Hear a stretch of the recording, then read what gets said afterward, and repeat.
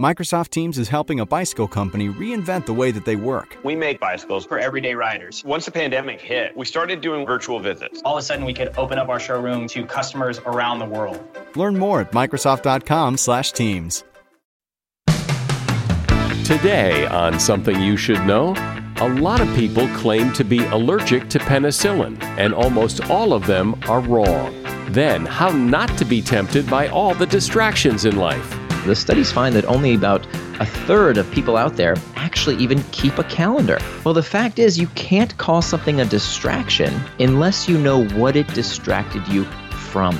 So if your calendar is just white blank space, you have no right to say you got distracted.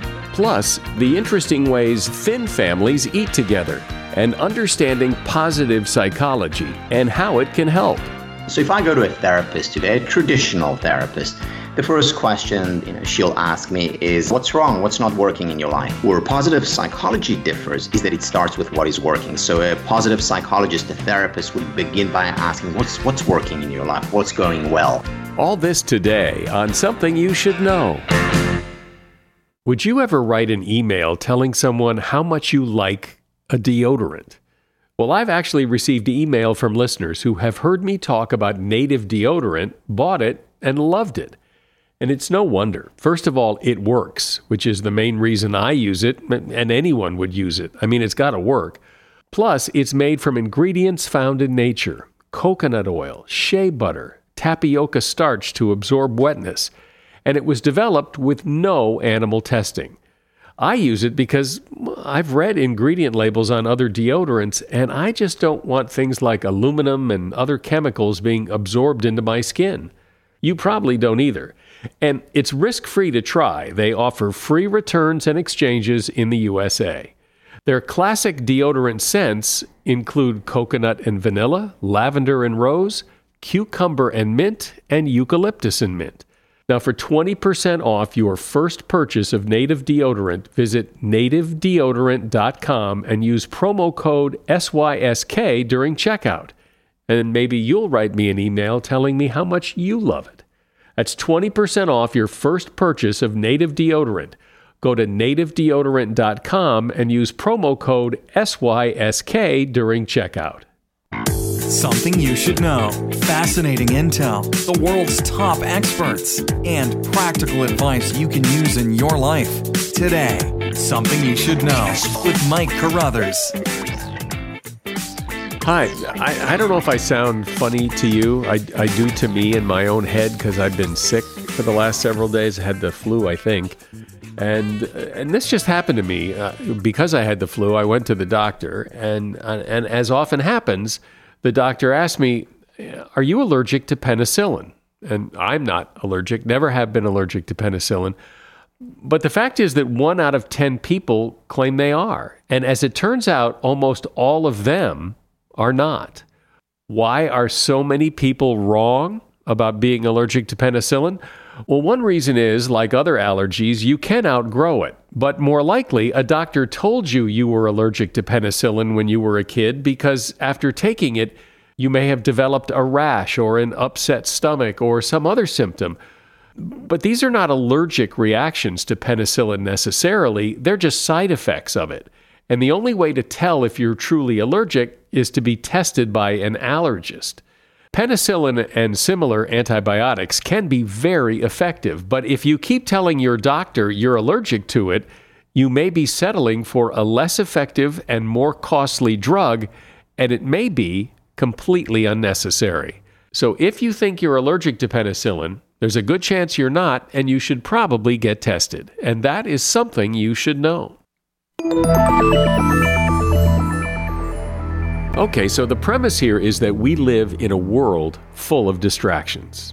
And isn't it interesting that those distractions take on this allure and desirability at exactly the time when you don't need them to? How many times have you had to do something important, but all of a sudden, you have to go check Facebook or Instagram or the weather? Distractions are so often the enemy. They keep us from getting the important things done. So what can we do to coexist peacefully with distractions since they're not going away anytime soon? Well, enter Nir Eyal. Nir is a writer and investor. He's taught at the Stanford Graduate School of Business. He sold 2 technology companies, and he is also a successful author. His latest book is called Indistractable: How to Control Your Attention and Live Your Life. Hi, Nir. Thank you so much. Great to be here. So why are we so easily distractible? But not only that, why do distractions become more attractive at exactly the wrong time? Why, when you sit down to do your taxes, do you all of a sudden have to clean the closet that you haven't cleaned in 3 years? Well, it turns out it's not a new problem. Socrates and Aristotle talked about akrasia, this tendency that we have to do things against our better interests. So while we may think that it's Facebook and YouTube and Google doing it to us, there has been this constant problem of distraction for as long as recorded history. And there's a few factors that go into our psyche that make us so distracted, starting with the fact that we are not designed for satisfaction. What makes our species so amazing and keeps us striving for more is this perpetual disquietude. The fact that we always want more means that we are never satisfied. The idea, though, is to harness this innate tendency that we have to never be satisfied for good, as opposed to letting it get the best of us. Yeah, well, that certainly makes sense. It does seem, though, that today if you lived 300 years ago in a cabin in the woods, the number of distractions would be seemingly limited compared to what they are today. That today, in particular, the possible distractions are almost infinite. That's right. And I think that Kierkegaard said it really well when he said that anxiety is the dizziness of freedom. We have so much choice these days. We have so many options. There's endless websites and videos and news stories to consume every day. It's dizzying. So while these technologies are new, and the fact is these days, if you don't figure out how to control distraction, if you don't figure out how to put distraction in its place, there is no doubt they are going to get you. I mean, they understand what makes you click and what makes you tick better than you understand yourself. That doesn't mean that we're powerless. And in fact, what I like to tell folks is that the antidote to impulsiveness is forethought. So we can use some very basic principles to put technology and to put all distraction in its place. So we're not powerless by any means. And so how do you do that maybe in a philosophical way? I mean, what's the general principle of putting distraction in its place? Yeah, so I really wanted to map out the psychology of distraction because, if we really take a step back, we all basically know what to do to get the things we want in life, right? If we want to be healthy, we have to eat right and exercise. If we want to have close relationships, we need to be fully present with those we love. If we want to do well at our job, we have to just do the work. However, what I think we don't talk about enough is why don't we do these things? What are the barriers to doing what it is we know we should? And it turns out that there are these 4 basic strategies that when we use in order, allows us to become indistractable, allows us to put distraction in its place. The first step, and the most important, is understanding that distraction starts from within. That we like to blame the latest technology, as generation after generation has done, right? From the iPhone to the television to the radio to the written word. All of these things were supposed to melt our brains and make us, more distractible. But it turns out that really distraction starts from within. And so that has to be the first step because, if we start at first principles, not just why do we get distracted, why do we do anything? The reason we do anything, most people will tell you that the seed of motivation is the desire for pleasure and the avoidance of pain, the old carrot and stick. Turns out that neurologically, that's not actually true. That neurologically speaking, it's pain all the way down. That all human behavior is a desire to escape discomfort. It's called the homeostatic response. And so that means, if that's true, that all human behavior is a desire to escape discomfort, even the pursuit of pleasure, by the way, desire, wanting, craving, feels uncomfortable. That's what spurs us to action. If that's true, that all behavior is a desire to escape discomfort, what that means is that time management is pain management. And if we don't start with what are we trying to escape with distraction, right? In my case, I was with my daughter one day and I found that I was checking my device as opposed to being fully present with her. I wish I could say it was Facebook and my iPhone doing it to you, but if I'm totally honest, the icky, sticky, uncomfortable truth is that I was looking for emotional relief, for emotional escape from that situation. And so that's where we have to start. That's the very first step. I mentioned in the beginning that phenomenon that happens when you have something that's important to do, that closet that you haven't cleaned and haven't bothered to clean or thought to clean for years, that all of a sudden you've got to clean that closet. Well, why? What is that? What's going on there that makes that chore become so desirable to do when it hasn't been for years? You know, that's a very good segue into the second step of how we become indistractable, which is about making time for traction. So in order to define what is distraction, what does that word even mean? It's helpful to look at the opposite of distraction. The opposite of distraction is traction.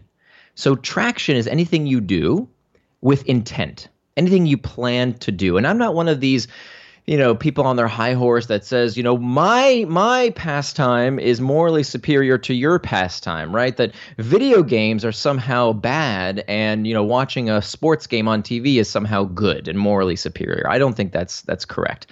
How people spend their time in whatever fashion they choose is up to them if it's consistent with their values and done with intent. So I like to say that the time you plan to waste is not wasted time if you planned that time.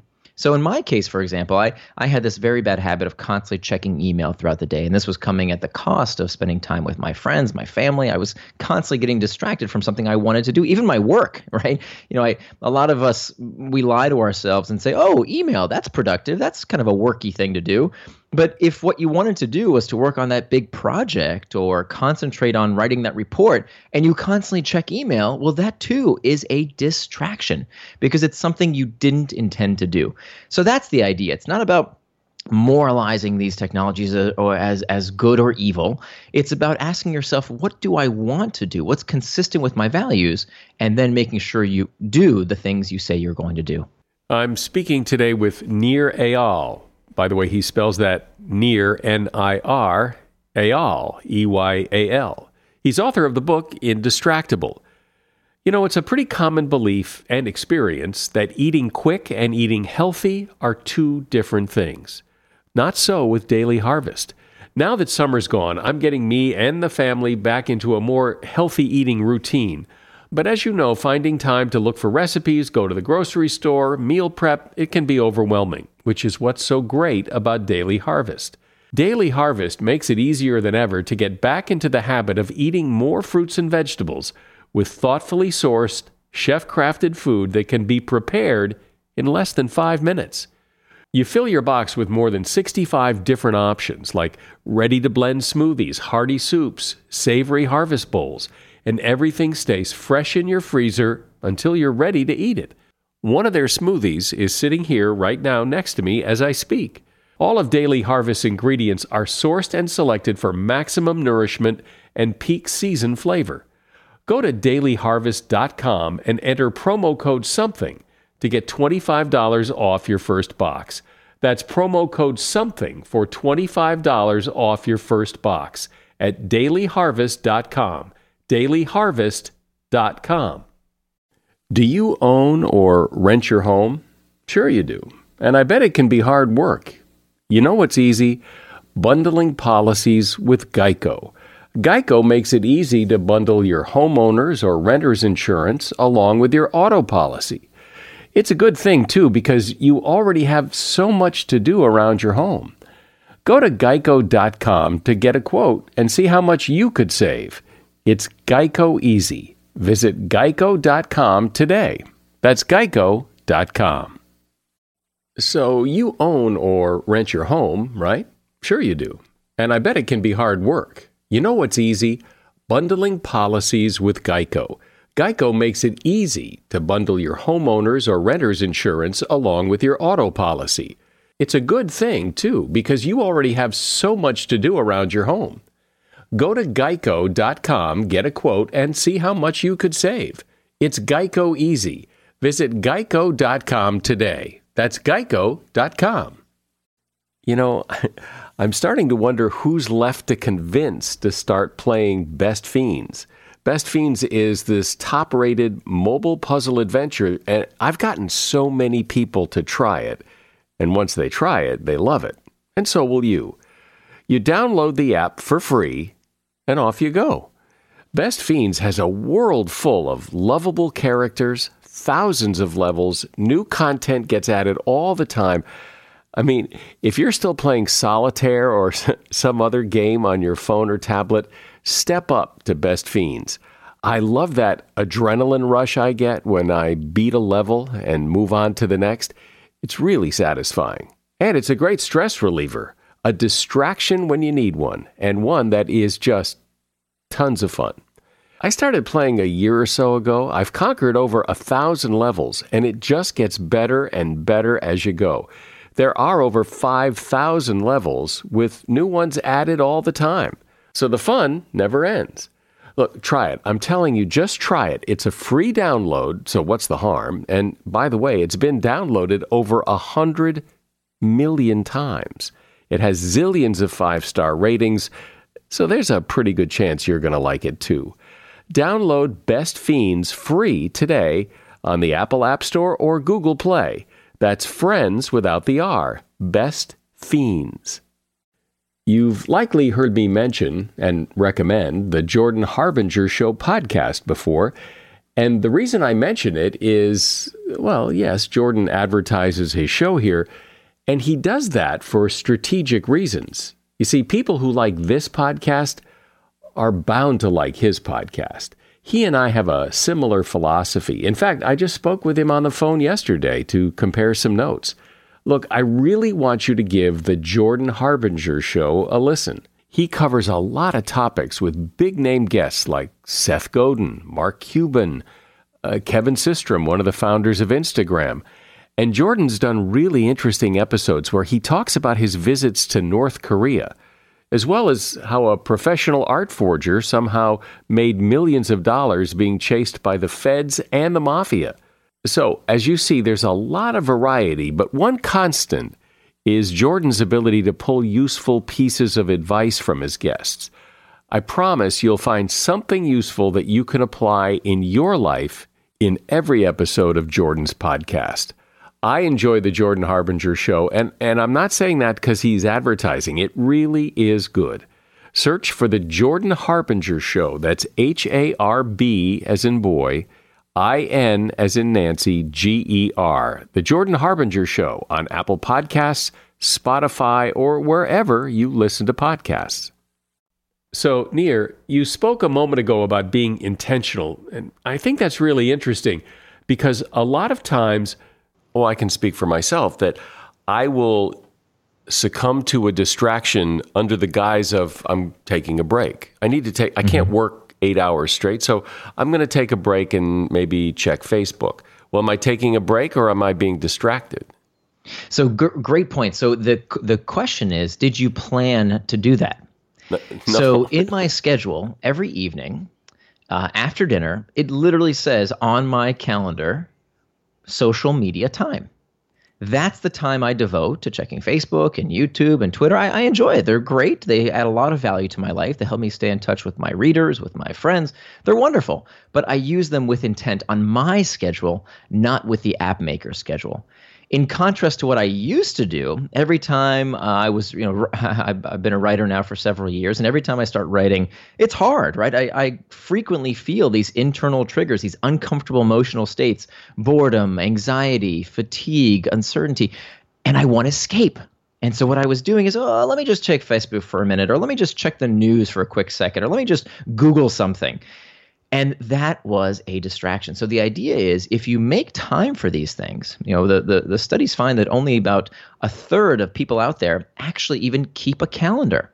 Well, the fact is you can't call something a distraction unless you know what it distracted you from. So if your calendar is just, white blank space, you have no right to say you got distracted because you didn't plan what it was you wanted to do. So now I use this technique called time boxing, which basically uses this psychological technique called setting an implementation intention, which has been studied time and time again to be a very effective way to make sure you do what you say you're going to do. And that blocks out literally every minute of my day. I have this template that I use that allows me to understand what is the difference between traction and distraction for me. If it's on my calendar, if it's what I plan to do, and by the way, it can be planning to do nothing, right? It's totally okay to put time on your calendar, to daydream, to go on a walk, to meditate, whatever it is you want to do.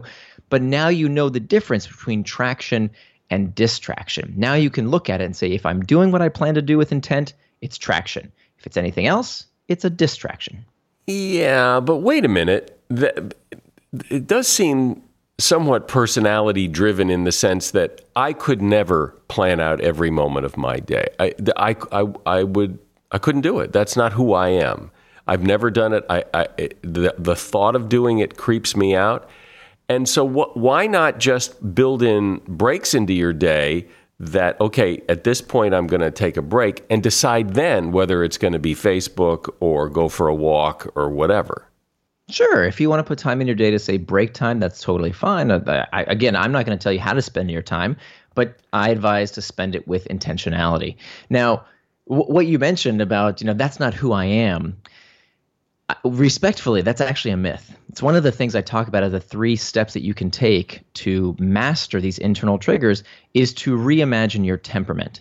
So many of us, myself included, before I did this research, we had these self-images that we carry around with us that are actually not really based on fact. There is no such thing as this is who I am. The only thing we know that psychology supports is the big 5 personality traits. Well, what we tend to tell ourselves is, I have an addictive personality or a short attention span, or I like to be spontaneous. And that's all fine and well if it's serving you. But if you have this problem of distraction, as many of us do, of I don't get done everything I want to do in my day, I constantly am taking to-do lists and moving them from one day to the next, if that's a problem for you, then maybe I would ask you to consider, is that temperament, is that self-image that you have for yourself really serving you? One of the most pernicious myths that people believe out there is this idea of ego depletion. Now, they may not know it's called ego depletion, but a few years ago, there was these studies done that willpower is a diminishing resource, like a gas in a gas tank. You use it up. Well, it turns out that recently, psychologists can't replicate these studies. It turns out that ego depletion, this idea that you run out of willpower, is really a myth.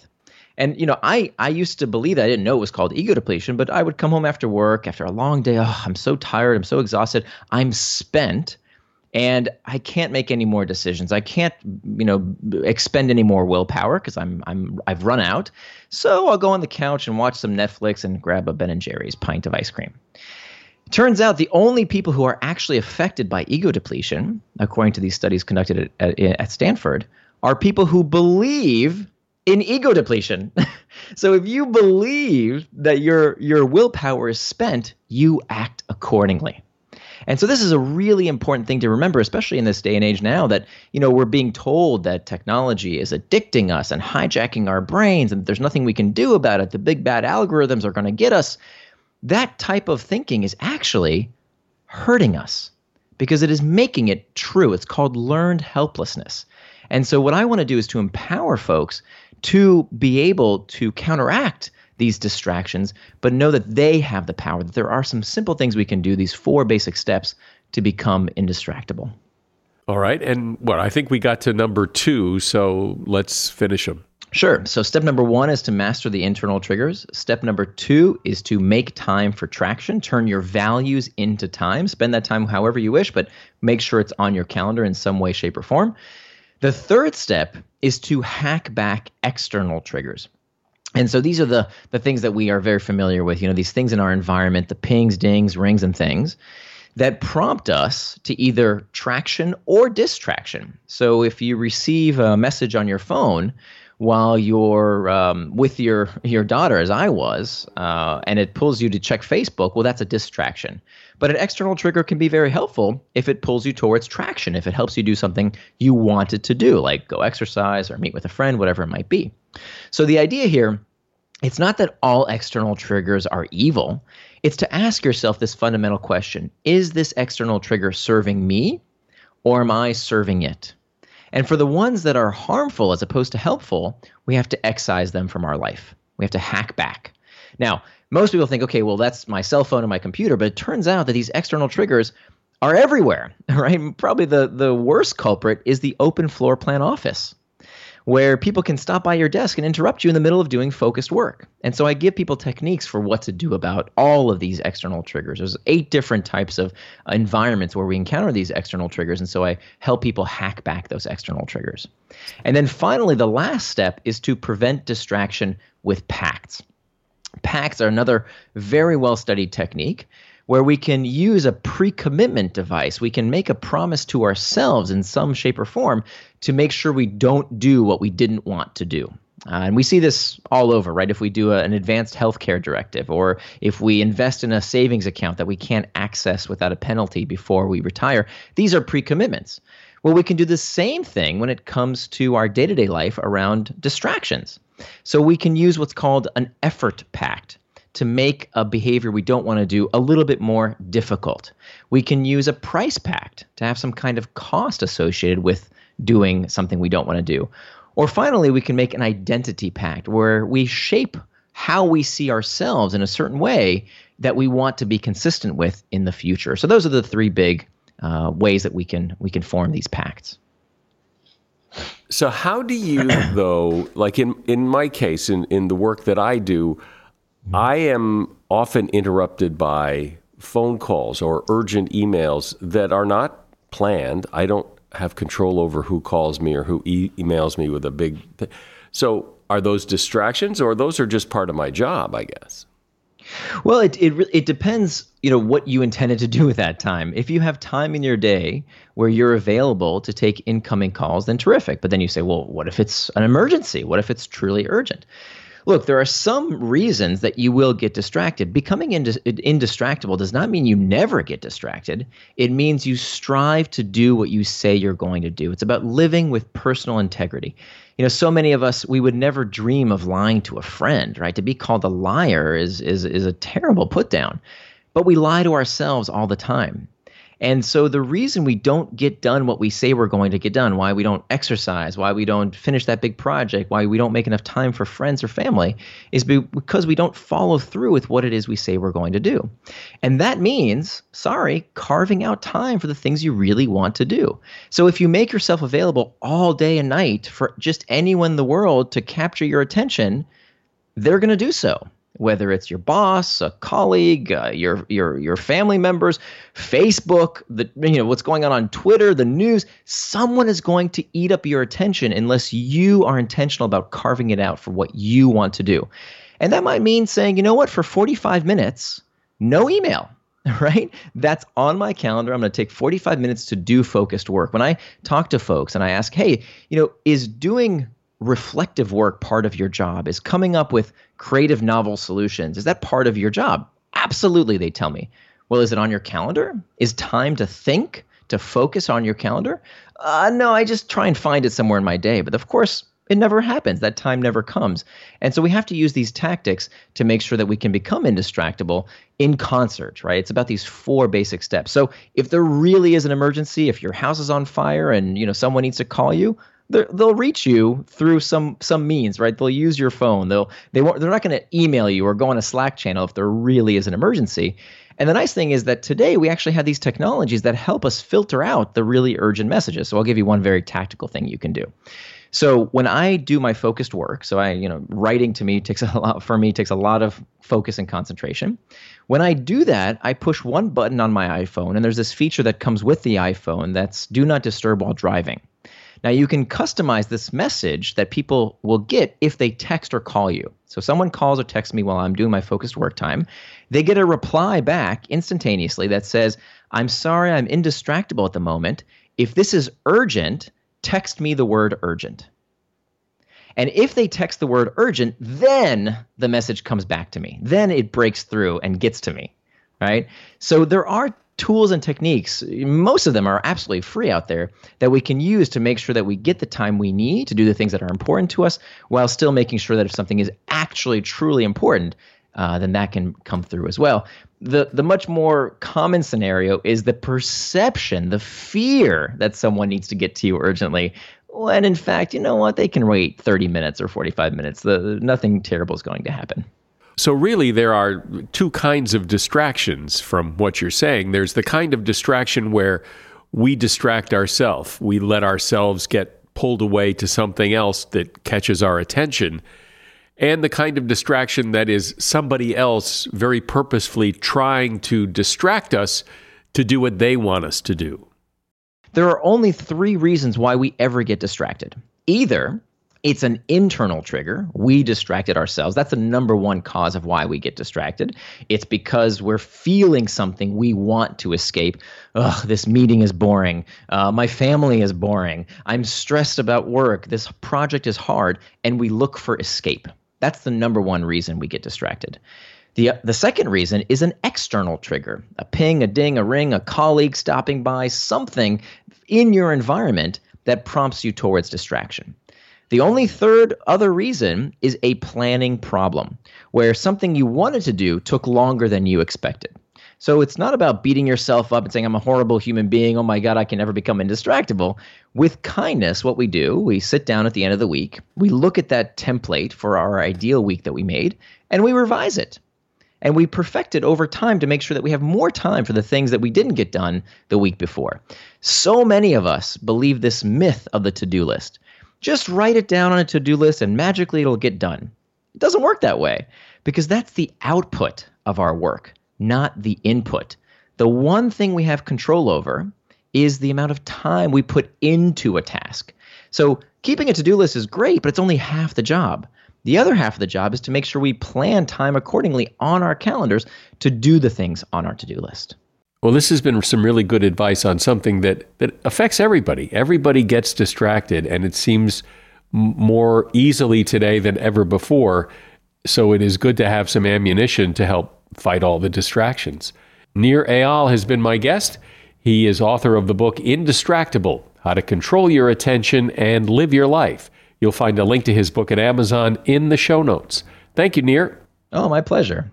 Here's an interesting statistic. 83% of burglars admitted that they specifically look to see if there is an alarm before they burglarize a house, which makes a lot of sense. Why would you burglarize a house with an alarm when so many houses don't have one? And in fact, only 1 in 5 homes has home security. Maybe that's because security companies don't make it very easy. It's confusing, it can get expensive, it takes a lot of time, and it's a hassle, which is why you really need to consider SimpliSafe. SimpliSafe protects every door, window, and room with 24/7 professional monitoring. And they make it easy. There's no contract, no hidden fees, and no fine print. But one thing that truly makes SimpliSafe stand out is their video verification technology. When other home security systems are triggered, a lot of the time police assume it's a false alarm, and the call goes to the bottom of the list. Not with SimpliSafe. Using their video verification technology, they're able to visually confirm that a break-in is happening right now, and that allows police to get to the scene 3.5 times faster than other home security companies. And for my listeners, SimpliSafe has a huge deal going on right now.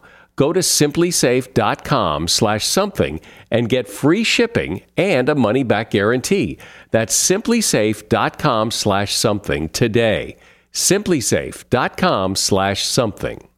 If you've ever hired someone, you know it isn't as simple as just putting an ad in the paper or posting on a job board.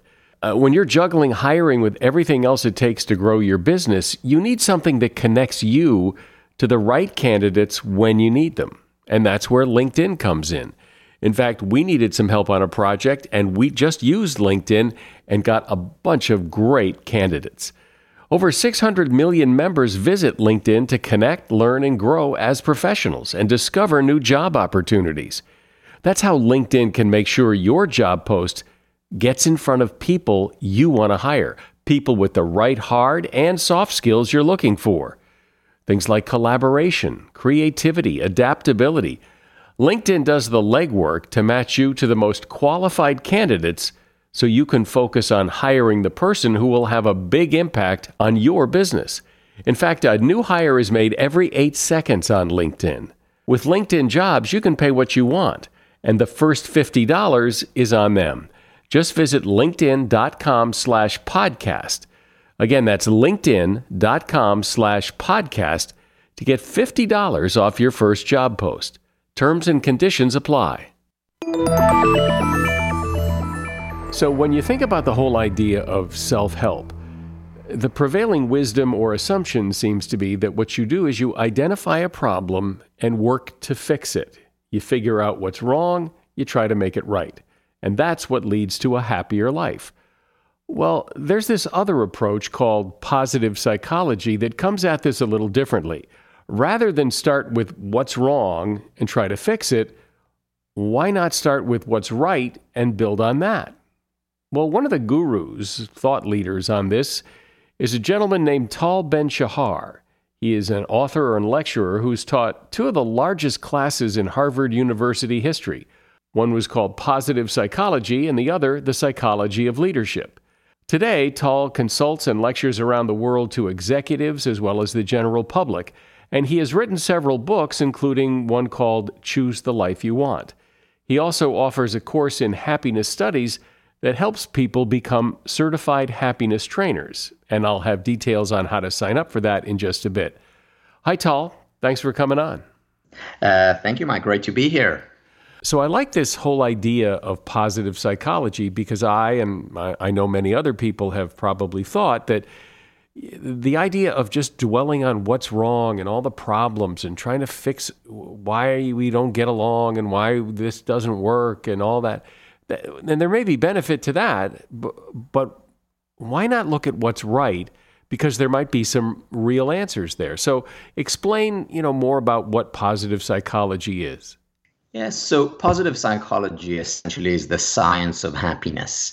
And the essence is captured by the questions that therapists or researchers or anyone who's creating an intervention asks. And what do I mean by questions? So if I go to a therapist today, a traditional therapist, the first question that she'll ask me is, Tal, what's wrong? What's not working in your life? Or if I go to a couples counselor with my partner, the counselor will ask, what's not working in your relationship? Or an organizational psychologist will usually begin with, what's not working in the company? What are your weaknesses as a manager, as a department? Where positive psychology differs is that it starts with what is working. So a positive psychologist, a therapist, would begin by asking, what's working in your life? What's going well? A couples counselor would ask, what's working in your relationship? You wouldn't be here if nothing was working. Similarly, an organizational consultant would begin by asking, what are your strengths as a manager, as a leader? What's going well in your department and organization? Start with that and then build on that. It's not about ignoring what is not working. It's simply about starting with and focusing on what is working. And the benefit of doing that is what? There are two benefits. The first benefit is that you do become happier. You do perform better. You accentuate the things that are working. So that's one element. The second element, which is no less important, you actually become more resilient. In other words, when you focus on what is working, you're better able to deal with the things that are not. It strengthens your psychological immune system. Now, what is a psychological immune system? A strong immune system is not one where we don't get sick. It simply means we get sick less often. And when we do, we recover more promptly. Similarly, when we focus on the positive, we strengthen our psychological immune system. We become more resilient. So it's not just about accentuating what is working. It's also about better dealing with what is not. So positive psychology doesn't ignore what's wrong. It just starts with what's right. Yeah, Jack Welch was once asked, the CEO of GE was once asked, what advice do you have for young up-and-coming managers? And he said, my advice is reality, reality, reality. Learn to face reality. And this is what positive psychology is about. It's about looking at reality. The things that are not working need to be looked at, need to be addressed, and the things that are working need to be addressed too. No less important. And in the world today, are there some things that are not working that are particularly true today that maybe weren't true before, that is responsible for a lot of the problems that you see in people or that people talk to you about? Many of the challenges are a result of progress, specifically technology. For example, we know that the number one predictor of happiness, of well-being, are relationships. Not virtual relationships, but real relationships. And unfortunately today, relationships are taking a back seat to quantifiable success, and also a back seat to virtual relationships. And we're paying a very high price. Levels of depression, anxiety, unhappiness in general are at an all-time high because we do not emphasize, because we do not focus on, because we do not cultivate real, genuine, intimate relationships.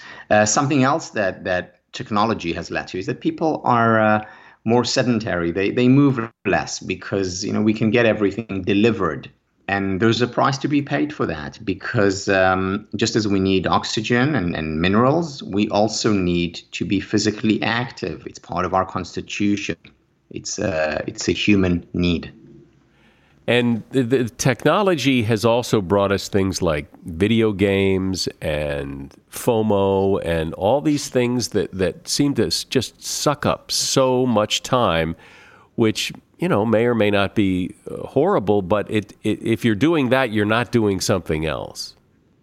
Right. You see, so here's the thing about technology. It really is a double-edged sword, because on the one hand, technology can be great. I mean, the fact that we're chatting now and that people are listening to us thanks to technology. I just met my best friend from when we were 12 years old through technology, through social media. I hadn't seen him for 35 years. So there are many upsides to technology. The issue is the quantity. In moderation, it's great, but we are far exceeding moderation. Our children are far exceeding moderation, and that's where we pay the price. And yet, it doesn't seem to be changing. Nothing seems to be getting better. The people are spending more time with technology, not less. No one is seemingly getting any kind of wake-up call about this. Yeah, I think more and more people are talking about it, but in terms of action, very little is being done. And I suspect and fear that things will have to get worse before they get better. Do you think, because I've always thought that part of the reason that today we have so many problems in relationships and families, at work, everywhere, is there's this push for perfection. That everything has to be perfect. It has to be perfect the first time. People can't make mistakes and learn from them. That everything must be perfect, and that is, in fact, fueling a lot of the stress today. We're a culture that's been invaded by the perfectionistic mindset. And what does that mean? It means that we're not allowed to fail. We're not allowed to feel sad. We're not allowed to make mistakes. And when that happens, then we also don't experiment and don't learn and increase levels of unhappiness. Because paradoxically, it's when we embrace painful emotions, it's when we embrace our anxiety and sadness and envy and anger, rather than reject these emotions, that they actually go away. So a perfectionistic mindset is a mindset that cannot accept any deviation from the straight and narrow. And the straight and narrow is usually defined as the life as depicted on social media. Constant smiles, perfect family, perfect work, perfect vacation. Everything is just right. And, life is not perfect. So what, in your view, is happiness? What does it mean to be happy? Yeah, there are many definitions of happiness, and many people have basically given up on a definition and said, well, it's like beauty, you know it when you see it.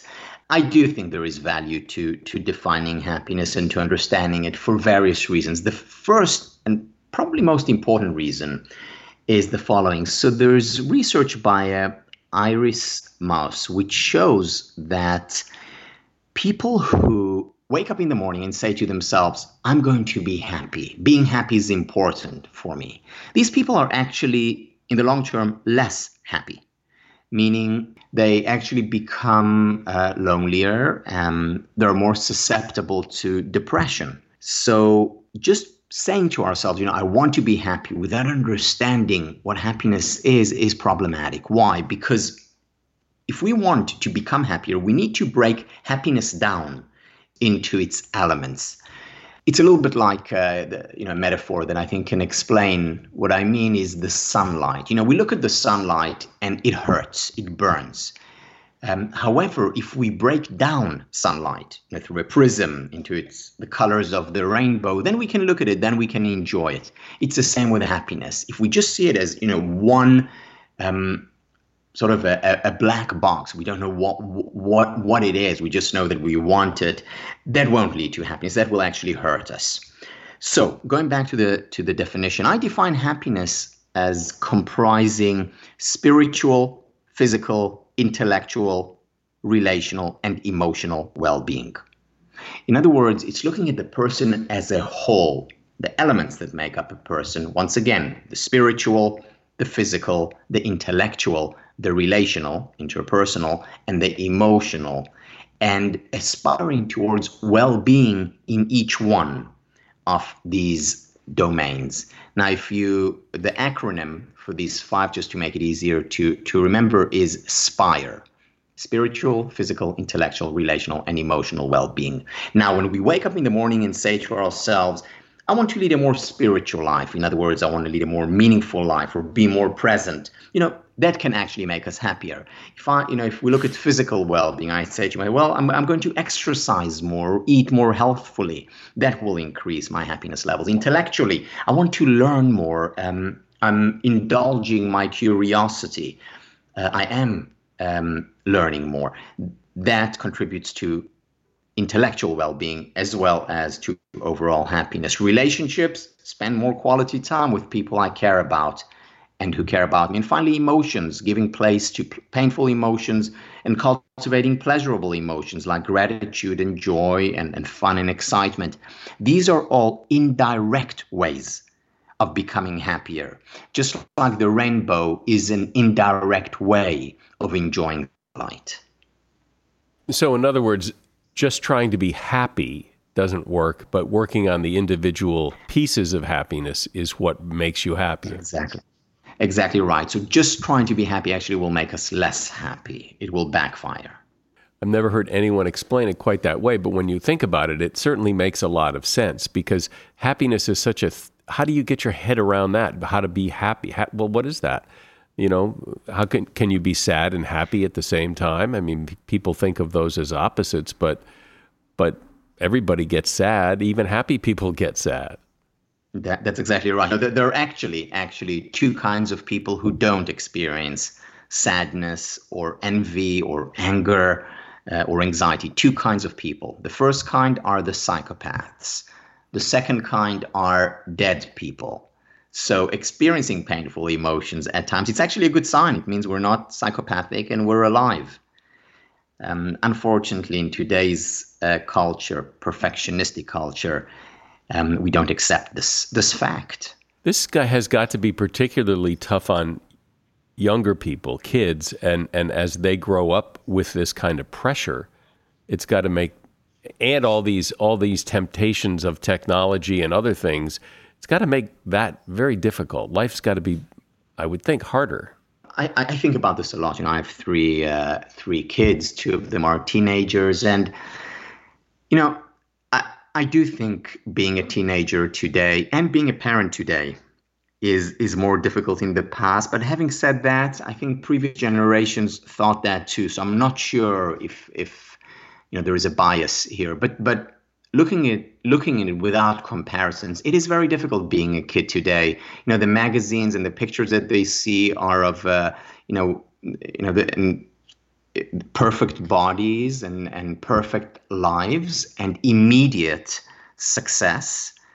That puts a lot of pressure on kids as well as on adults, because we have a misunderstanding. Most adults have misunderstanding of the roots of happiness. The roots of happiness are not getting into a top university. The roots of happiness are not about making a lot of money. The roots of happiness are about cultivating relationships and leading a healthy life, and about finding things that are meaningful to us. These are the roots of happiness, not the external measurements of success. It does seem to me, and it's always interested me, that so much of what seems to be the problem is worrying about the future. And yet we also hear about people towards the end of their life saying that one of their biggest regrets is that they worried too much, and that we all worry too much. And yet it's, for me anyway, it's pretty hard to turn that off. Yeah, so worry is always about the future. If we are present, then we're not worried about the future or beating ourselves up about the past. So ideally, we want to be in a state where we're in the here and now. The question, though, is how do we get to this state, or how are we most likely to get to this state? And paradoxically, it is actually, for most people, and certainly in the West, it's about having compelling goals that we pursue. Let me use once again an analogy. Let's say I go out on a road trip and I have no idea where I'm going. Well, every minute I will look ahead of me to make sure I'm not falling down the cliff, or look around me to make sure I'm not lost. I won't be able to enjoy every step of the way. In contrast, let's say I know where I'm going. I'm going, northwest in the direction of a particular mountain. I know the direction and I'm walking towards that mountain. Now I can let go. Now I can let go and just enjoy the journey on my way to a destination. And this very much relates to what happiness is about. Happiness is not aimlessly meandering around the mountain. Happiness is not about being focused on getting to the peak. Happiness is walking towards the peak, walking towards a destination that we deem meaningful and important. And once we have that destination in mind, that's when we can let go and simply enjoy the journey. So waking up in the morning and saying to ourselves, okay, today I'm just going to be present, not focus about the future. I mean, that is unlikely to work for most people. However, having a compelling goal and then saying, okay, I know exactly where I want to get to. Now let me get to work on it. That's when we can be most present. What's either the one piece of advice or the one thing that you've heard or the one thing that people hear from you that kind of brings it into focus, that kind of makes it a little more understandable or manageable or interesting, that really brings this all together? A very important finding in the research on change, is that small changes make a big difference if, and this is the important part, if applied consistently. In other words, it's not about the big aha moment that I have, the big revelation, the life-changing workshop or book or eureka experience. Rather, it's about small changes that we implement over time, consistently. And if applied consistently, over time, they actually rewire our brain. Small changes applied over time. That is the key to change. It's also the key to positive change. Well, it certainly makes you think, and it's a refreshing way to look at making changes in your life that focuses more on the positive rather than what's wrong and how to fix it. Tal Ben-Shahar has been my guest. He is an author and lecturer, and his book is called Choose the Life You Want, and he is offering a course in happiness studies that helps people become certified happiness trainers. His website is happinessstudies.academy, and there's a link to that in the show notes. Thank you, Tal. Thank you very much, Mike. Eating together as a family has a lot of benefits and is something every family should try to do more often. But when thin families eat together, they do things a little differently. First of all, they make the meal last 4.5 minutes longer. On average, thin kids spend 18 minutes at the table, while heavier kids spend 13 and a half minutes.